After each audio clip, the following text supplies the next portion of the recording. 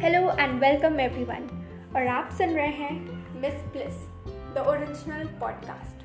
सो आज के एपिसोड में हम बात करेंगे खुद के इम्पोर्टेंस की, अपनी वैल्यू की, सेल्फ वर्थ की। तो एक्चुअल में कोई और नहीं बल्कि हम खुद अपनी वैल्यू डिसाइड करते हैं। We should know our worth, और हमें क्या मिल रहा है और हम क्या डिज़र्व करते हैं, इसके बीच का डिफरेंस पता होना चाहिए, ताकि हम जो डिज़र्व करते हैं उसके लिए अपना 100% दें। चलो मैं आप सबको एक इंसिडेंट सुनाती हूँ। एक बार एक सेमिनार लेते समय स्पीकर ने 2000 का नोट सभी को दिखाया और उस 200 लोगों के सेमिनार में सबसे पूछा कि किसको ये 2000 का नोट चाहिए।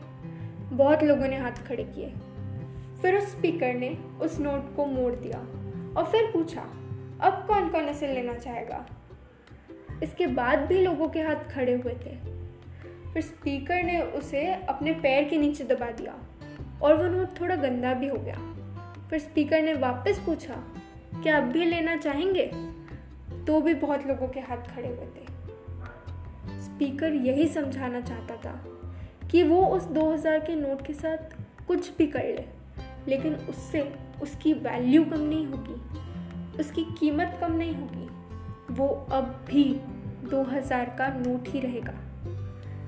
सेम ऐसे ही हमारी लाइफ में भी हम टूट जाते हैं, गिर जाते हैं, कभी हमारे डिसीजन की वजह से या फिर कभी हमारी सिचुएशन की वजह से।